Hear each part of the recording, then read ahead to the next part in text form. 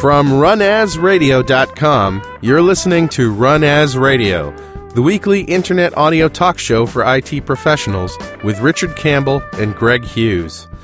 This is Carl Franklin introducing show number 4 with guest Simon Goldstein, recorded April 20th, 2007. Run As Radio is produced each week by PWOP Productions, offering professional media and podcasting services online at pwop.com. Hey, this is Richard Campbell, and you're listening to Run As Radio. And with me always is Greg Hughes. Hello, everybody. Hello, Richard. Well, you ready to go again? I think I am. It seems like we've got the show worked out now. The website's up, the email's finally working, info@runasradio.com is working, and I got us an email. Yep, they've started to flow in. There you go. So this is from Alan Osborne's, and it says, "Hi, Richard and Greg. Congratulations on the launch of Run As Radio. I checked out your first show with Patrick Hines on storage management and enjoyed the discussion as it's right up my alley. I've set up and deployed SAN infrastructures for clients, and I'm looking to get into an entry-level iSCSI SAN using 500 gigabyte SATA drives for my own VMware-based hosting service. Amazing that you can get up to 7 terabytes in a 2U space for about $30,000. Your inaugural show raised some interesting questions about storage management and the present and future challenges that an exponentially growing amount of data presents in terms of management and disaster recovery. In particular, the examination of how user data can balloon when the lack of policies and quotas exists on a per-user basis was instructive, as was the discussion on strategies for locking things down. As a VMware guy, I would have liked to have heard a discussion about the parallels between server virtualization and the virtualization of storage, where at the server level, the OS and software is divorced from the hardware details. For example, you can carve out a LUN and abstract that LUN as a local disk to the server, regardless of whether you employ iSCSI or Fibre Channel on the back end.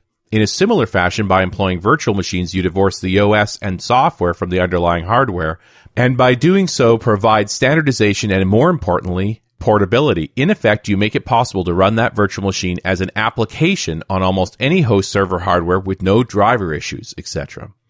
In fact, the really interesting space is where the two technologies merge. For instance, a fully redundant SAN, likely with RAID, which you can carve up and abstract as LUNs to a form of host ESX servers, perhaps physically implemented as a blade center, and virtual machines, could be hundreds, see DAS, the local disks, as SCSI virtual drives, that are in actuality encapsulated as a bunch of files on the SAN. The beauty of this is that the ability to take real-time snapshots of the virtual server states and the SAN states as a backup and disaster recovery methodology in addition to traditional file-based backup. With virtual machines, given the fact that they are encapsulated as a few files, you replicate these files stored on the SAN to another LUN, then replicate the snapshot to a remote site via WAN links with no downtime and no performance hit. Then, in the case of a disaster, you can restore the virtual disks for the virtual machines at the remote site, make some changes to your routing tables, and bring virtual machines back up on completely different host hardware as if nothing ever happened. For file and database restores, you mount the previous snapshot as a virtual disk and restore the files. I love this sort of topic and looking forward with anticipation to your future shows. Cheers, Alan Osborne. Wow. Long email. That's, you get SAN and NAS type guys around, or, the other ones are the firewall ones. And they get started talking and the words just flow. And what's really interesting about that email is, where I work, our IT department has really relied heavily on two time and cost-saving technologies. One of them is server virtualization, and right. The other one is SAN and NAS, and has done a lot of work in terms of where do those two meet and how do you really work that. It's really very interesting to hear a lot of common threads between what our IT department has done here and what's being talked about in that email. Well, and hugely powerful thinking around upgrading or failing over to asymmetrical gear.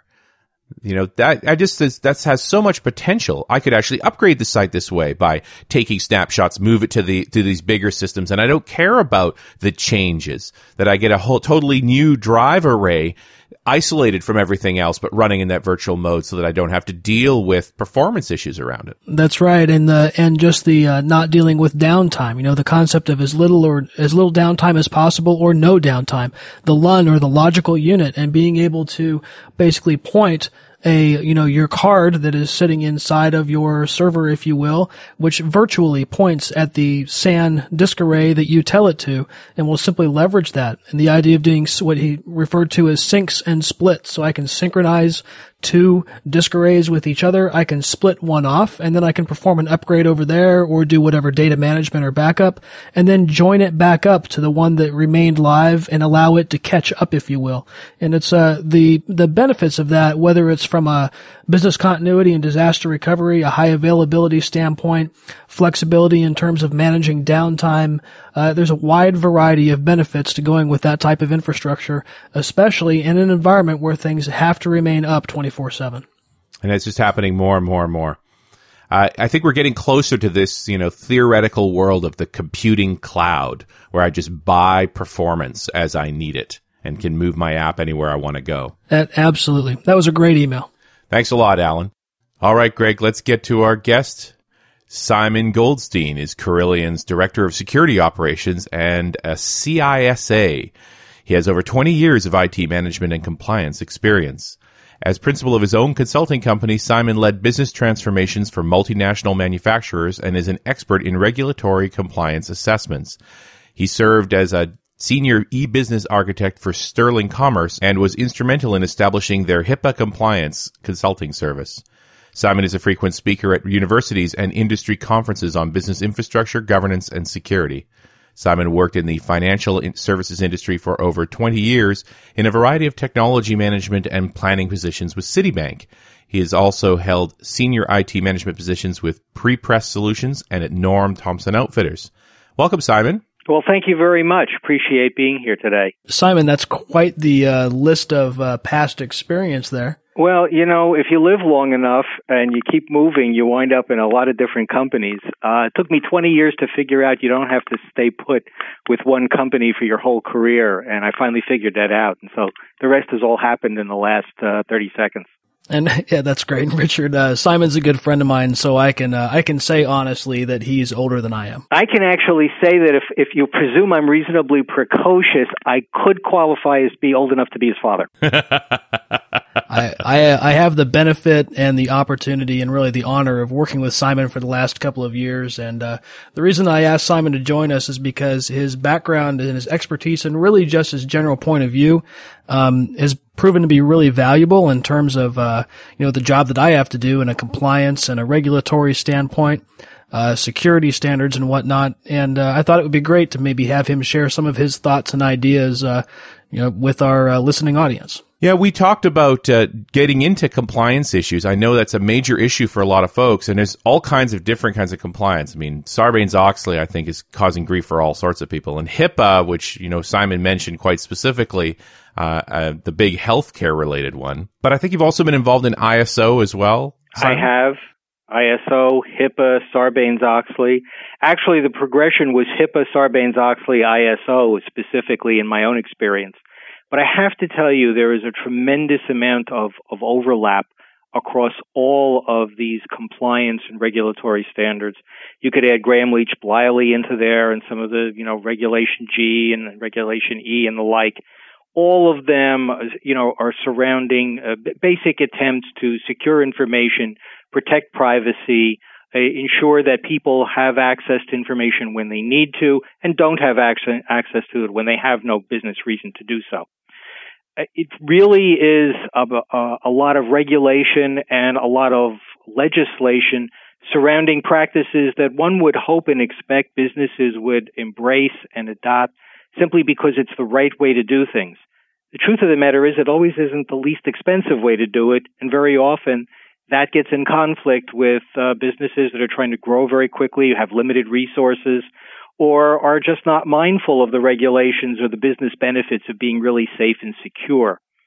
A lot of people, if you walk up to them and you say governance or compliance or security, their immediate vision is some corporate equivalent of the Death Star rising over the horizon and looming to lay waste to all their business plans and dreams for the future. It's a kind of punishment for actually being successful. Yeah, if you do your job really well, you work hard, security will come and damage you.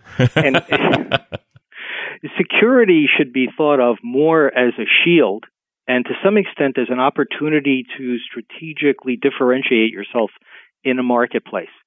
It's particularly true in financial services and healthcare, largely because there's more regulations, there's more oversight, but there's also more opportunity to have personal information you wouldn't necessarily staple to a billboard or a tree or to skywrite for everybody to read. You don't want your medical records all over the place. You don't want your finances. You don't want your pay statement disclosed as public information. And so industries that deal with those things have come to have more oversight. But the truth of the matter is that the companies that do work with them are much better companies and do a much better job for their customers and represent more value to them when they embrace security practices and the governance that enables and supports and monitors them as they're going about the course of doing their business. And so what does that mean in the real world? I mean, the people that are listening to us right now are a lot of them are IT professionals. They run Exchange servers. They manage IT departments. They work on the help desk. They administer servers and machines, desktop machines and whatnot. What does security and compliance and ISO standards and whatnot mean for the people who are feet on the ground and for those that are managing the day-to-day operations of say an IT department? Let me give you a simple model that I've been using for years. That's kind of a 4-component cyclical model. And then within that, we can talk to the specifics of all those because they're all great points and it's worth doing some examples in specific. Almost any organization of enough size to have their own Exchange server, as an example, probably has a body of policies. They may be security policies, they may be IT policies, they go by a number of names. But they talk about how information ought to be treated and handled. If you have policies that describe what the right practices are, and you have procedures that describe how to do your work to embrace and to fulfill the promise of those policies, if you have evidence that you're in fact following those policies, and if you can demonstrate how you remediate nonconformities or violations of those policies against almost any set of regulations, against almost any governance requirements, and frankly, against any legal threat from the outside or challenge, you could arguably be in a defensible position if you have policies, procedures, evidence, and remediation, those 4 things. So from a practical standpoint, you're looking at people on a help desk. Well, they know that they're not supposed to just give passwords out over the phone without perhaps challenging some additional information or providing some questions to get answers that are challenges to authenticate the person calling is really the person who forgot their password and needs a new temporary one. If they follow that, they have a policy about, protecting information like that. They have a procedure on how they do so and authenticate the user. They follow that procedure. If there's a help ticket or anything opened for that kind of a call, they have evidence of it, and they're fine. And when they have instances or calls or complaints where that was done without it, they're not. And then you hopefully have some kind of a management review process of tickets and or incoming calls or complaints to remediate where people are not following rules or procedures. It's a very oversimplified example, but it's representative. In the Sarbanes-Oxley world, we're talking about something that the term we hear quite often in a lot of these regulatory environments is controls. Controls are nothing more than steps in a process that tell you how do you know that the right thing is being done and that the steps that preceded were in fact followed. So, for example, let's look at a change control process. You may have a half a dozen steps that say the change control is received, it's reviewed preliminary by someone with a technical expertise, it's passed on for other people to be sized and or scheduled, but at some point it passes to an approval phase where someone in authority looks at this and applies not only some technical expertise, but some business expertise. Is this a valid control? Has it been looked at from both a technical and perhaps a risk standpoint? Are there back-out procedures if we make this change and it does not work? Has it been tested? Someone with the visibility and scope for this particular instance to approve and say, yes, we ought to proceed and execute this. That's a control point. Controls are not dials, they're not gauges. They are usually either approvals or signatures or reliance or referral to someone who does not have a vested necessarily interest in the step getting done, who will look at it from an oversight perspective and say, yeah, that's an appropriate thing to do. All the steps have been followed. It's a checkpoint. We're ready to proceed.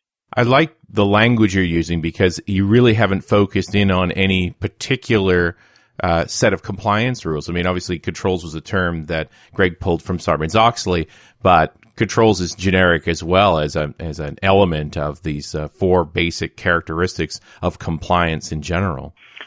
When I first started doing compliance review work, and the work that I did was really looking at companies and helping them understand how far away their practices and documentation and behaviors were from being in a place where they could say with some certainty, if an outside third party looks at what we do, they will agree that we are following the regulation, right, whether it be HIPAA or whatever. I struggled with controls because I kept looking for dials and gauges and other stuff like that, and I grew up from a business standpoint, years and years at Citibank. They used to talk about doing transactions in control. And what that really wound up meaning was that you knew what was really going on and that some oversight was attending to the quality of the work, that it was complete, that it was accurate, that it made sense. I think there's a very powerful point you made in there, which is that it's something that a third party can see complies or that measures up to the standard. We always forget as we're inside of these companies how much intrinsic knowledge we have about procedures that third parties aren't going to know about. There is a risk when you're really knowledgeable about what you do. And that risk is that you become complacent about all that you know and start to think that others will, of course, know all these things because they're so obvious. Right. And when you then have to involve new people in the process, if you've had, recent additions to staff or acquisitions, or you involve another partner or another player in a process, or it's a new handoff or something like that, very often there's an opportunity and, frankly, an inclination to leave something out that, of course, the other person would take care of because they would know that you can't do A without having also done B and C. Well, the other party may be coming from a different perspective, may be very rote in their manner, or may simply not know all of those things. And if someone else isn't watching who does know and who was not part of the initial change or the initial first steps that began the process, it can be a problem. Think of it this way. Let's keep it really simple. If you write a piece for publication or you write a piece for school, don't you usually try and find somebody else to do the proofreading? It's not because you don't know how to write. It's not because you don't know how to spell. It's because you're going to read things the way you intended them to be. You're not going to catch your own errors. The person who does not have that history, that knowledge of intent, looks at just what's been represented. And that's why the third-party editing service, if you will, or proofreading service is so valuable. You take your analogy, and I step back a little bit because one of the things that I've seen, and maybe you can comment on this, several times, is that quite often, how do I know that my foundational approach to putting a security system or a program or a department or a set of controls in place, I can look at my company, I can look at my organization, and I can say, this is what I'm doing appears to be sufficient. But when it comes right down to it, I'm looking at it through my own filter, through my own set of glasses. And what is out there, and maybe you could talk about some of the standards that are available to help ensure that when a system is put in place or when a security program is implemented, that it actually does cover those bases and that there's not gaps that maybe I'm not even aware of just because of my own personal position or knowledge. Yeah, it's a great question, and I'm going to keep playing with analogies because I think they work in this case. I want you to imagine bifocals for a second, and maybe not necessarily the new modern ones with graduations, but pretty firm ones. And you have two perspectives here. One are the specifics of standards or regulations that, because of the business you're in, you are obligated to comply with.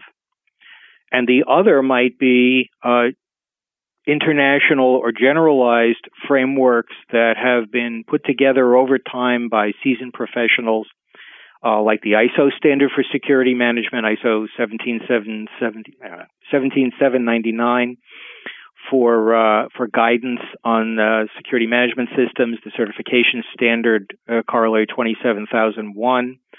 You could look at the COBIT standards for IT, the CASO standards. All of these represent frameworks that you could say, well, if I can demonstrate to the satisfaction of somebody I would be explaining what I do to, that I comply with all these concepts and steps, I have a sound security management program. You then have to look at the regulatory environment that applies to the business or the service that you're providing.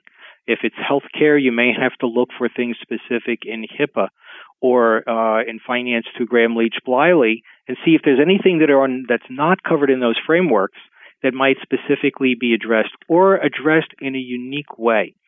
For example, if you're in California, you have Senate Bill 1386 that's going to prescribe a specific time frame by which you have to disclose a breach in or an event in your security system that may have resulted in a disclosure of information about individuals.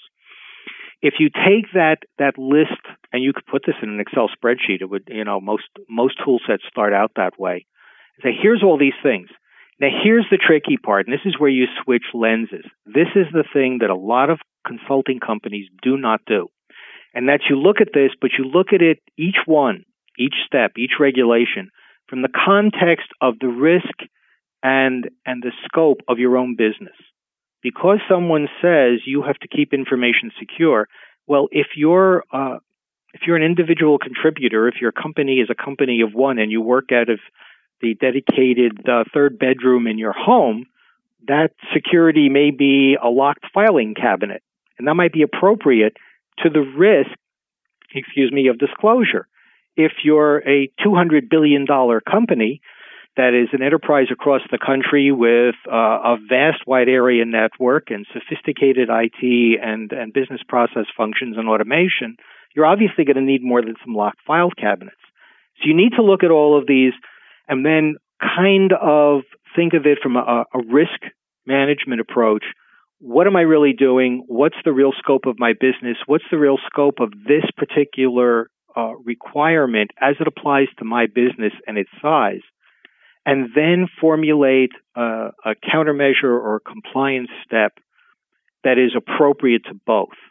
At the end of the day, there's an intent in each and every one of these statements. Policies, regulations, requirements, and your ability to craft one appropriate to the risk and scope of your business determines whether you wind up with a risk assessment that took 4 days and $4,000, or took 40 people 4 months and $400,000, whether or not you wind up with a remediation or a gap list that has 10 items or 10,000. And very, very often there's a tendency in the consulting industry, and this has been a big complaint of mine for many years, to basically say, well, the only way to do compliance is the 10,000-step, $400,000 way. And even if you're a mom and pop with 3 employees in one location, that's the only way we can do it.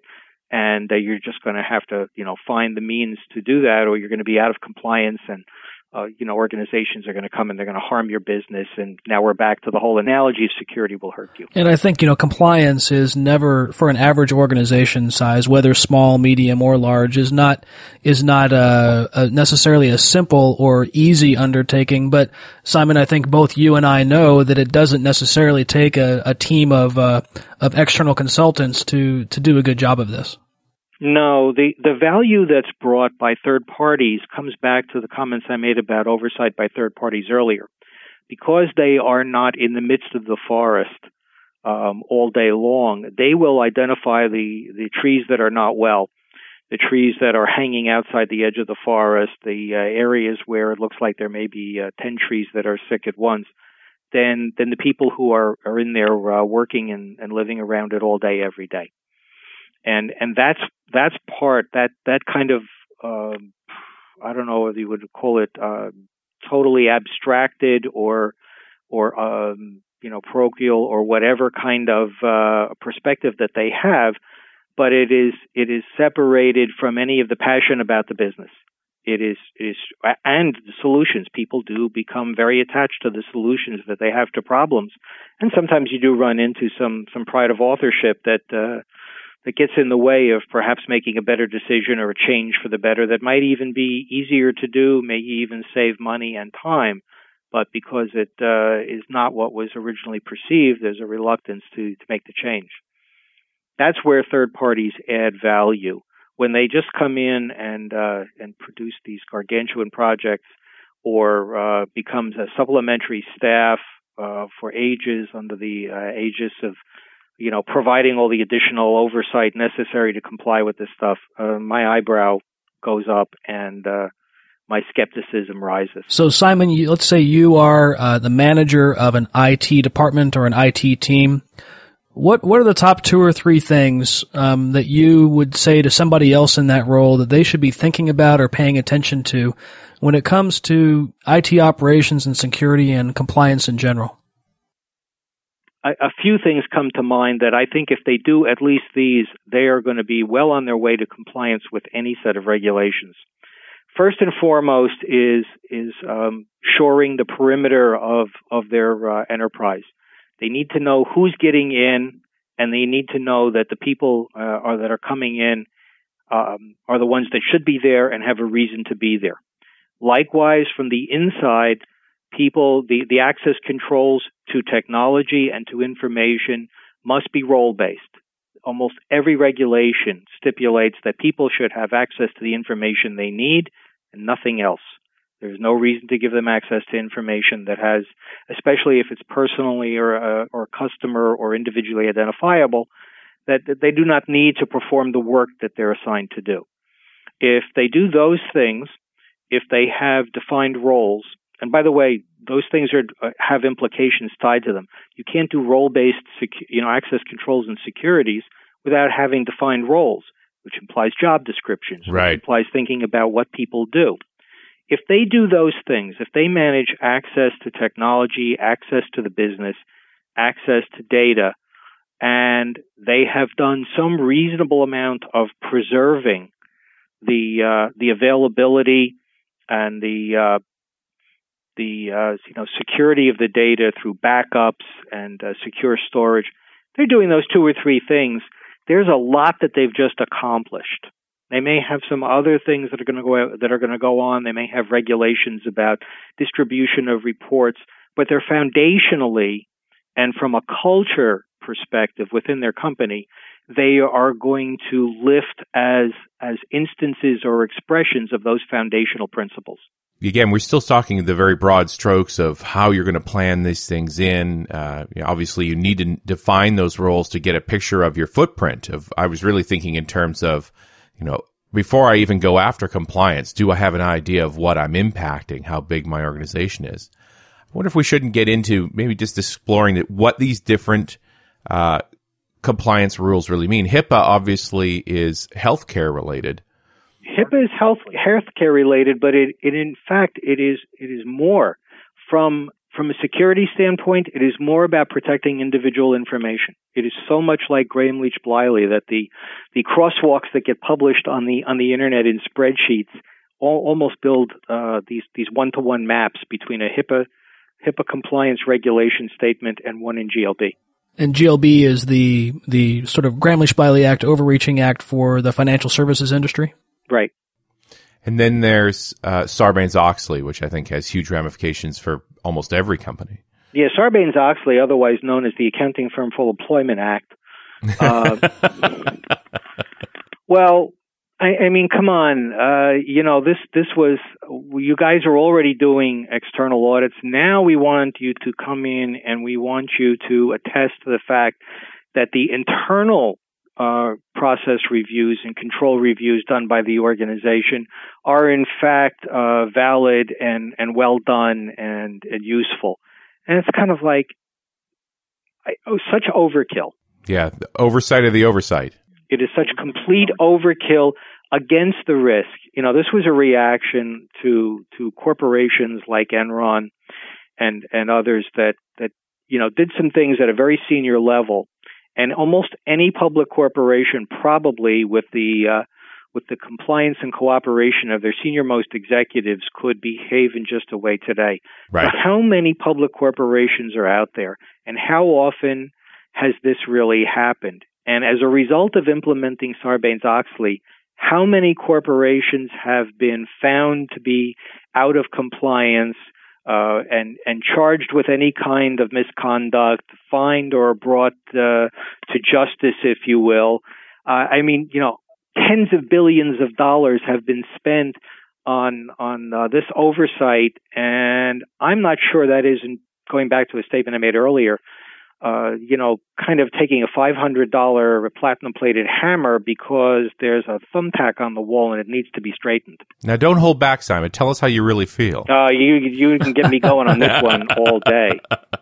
I was really interested to hear you talking about ISO in the context of the financial industry or software industries in general. I always think of ISO around manufacturing. Well, that's right. And if you think of ISO still as defined policies or practices, documentation or policies that describe the work processes that ought to go on to enable those foundational points to be so and to exist in your organization, and then look at a means of governance of reviewing that and making sure that in fact the programs and policies and procedures are being followed, that there are processes in place to remediate where nonconformity exists. We're coming back to that cyclical model that I mentioned earlier, and that's exactly analysis to the Plan, Do, Check, Act model that is used for an ISO assessment. ISO has done nothing more in the instance of 17799 and 27001, but taken that industrialized-like approach and applied it to security management as if that were just another business process set of systems. Again, that you have rules, that you have practices, that you have remediation and evidence, and that you have a continuous improvement, repair, and revisit process embedded in it. And at its core level, ISO is nothing more than that.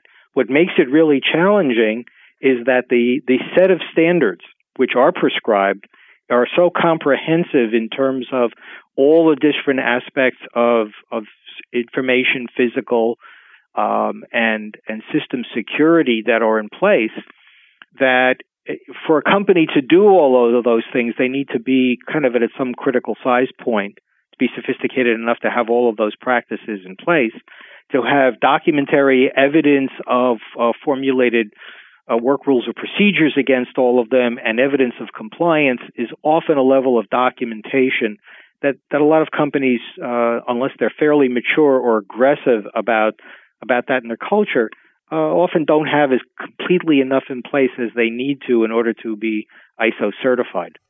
The ISO standard and the 27001 certification and the 17799 standard that you're talking about, sometimes people assume, well, I'm not going to adopt that because I I can't afford to do all of it, or it doesn't apply to my whole company, or I'm really not interested in getting certified. But you used the term foundational a few minutes ago, and I think that's an important one to point out. Maybe you could touch on, what you mean by foundational and what the real value is there in applying the international standard.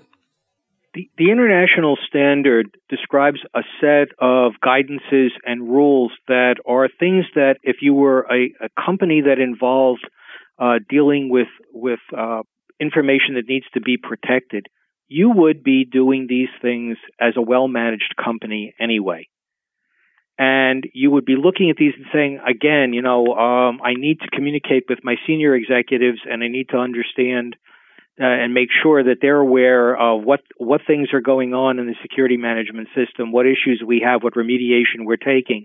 Well, if you had financial issues, if you had manufacturing and operational issues, these same things would be discussed with senior executives on a regular basis. This just calls out security and says you ought to be addressing security as an important business process as it applies to running the business. So security is never about security for its own sake. It is always in the context of the business that is in operation. You do not run around and follow guidelines that are not applicable to the industry that you're in unless there's a corollary standard that addresses those same concerns for the industry you're in. So it's foundational because it's always starting out at what business are you in, what industry and marketplace are you in, what are the important business issues, what are the important security and information, protection and compliance and handling issues. And if you look at the ISO standard in almost every instance, you will see that the practices that they describe are generic enough to apply to them all.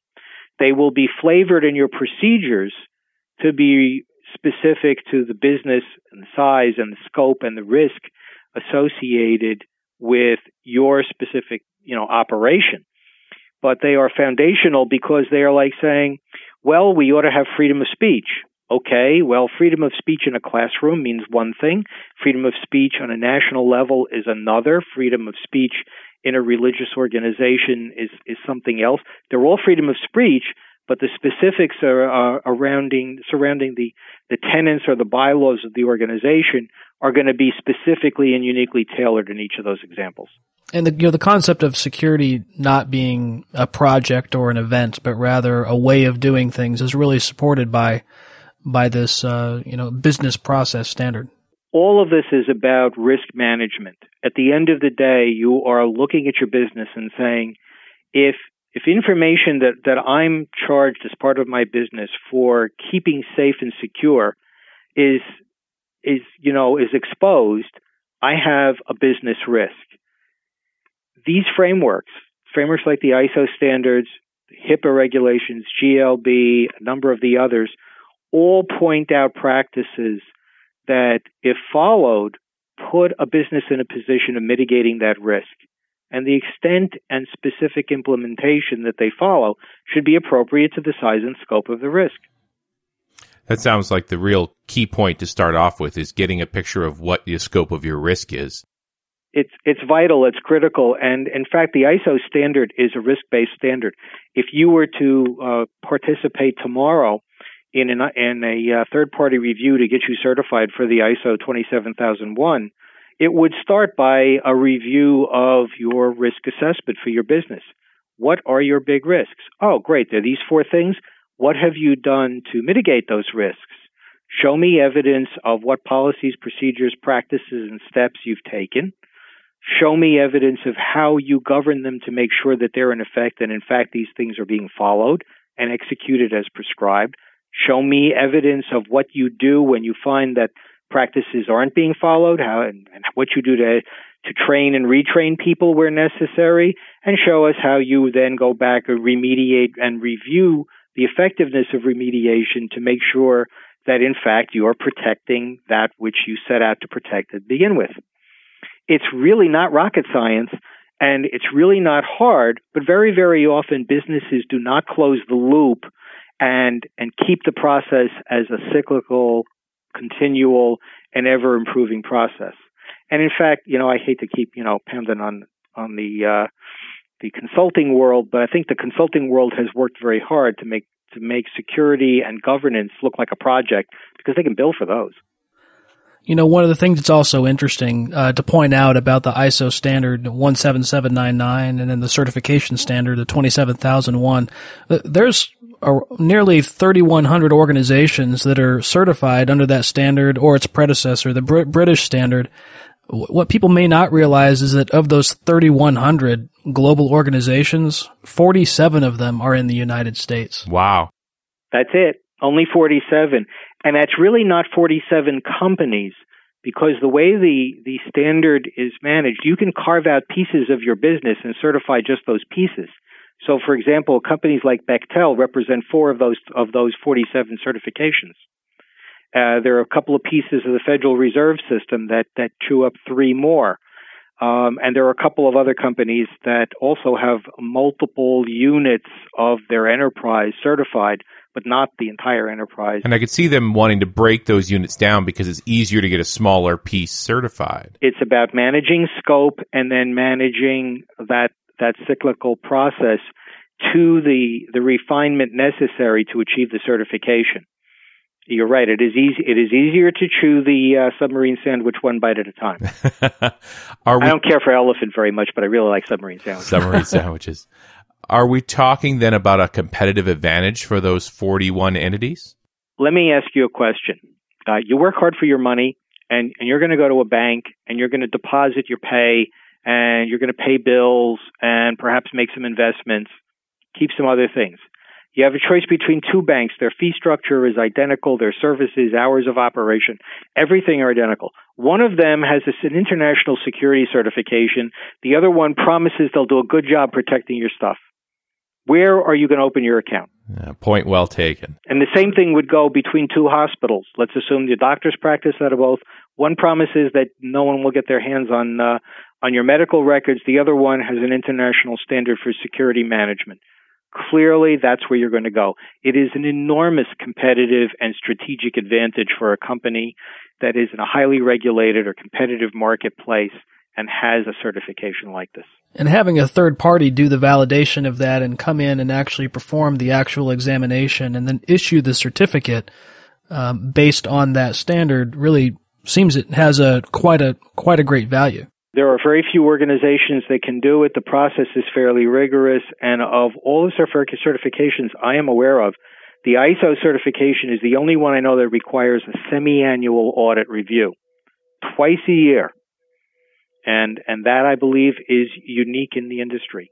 Even the Treasury Department does not go anywhere twice a year.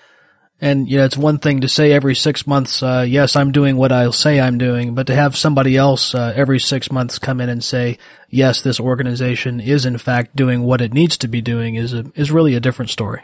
The only way that can work for you is if you have made security management and security practices a part of the operating culture of your company, your organization.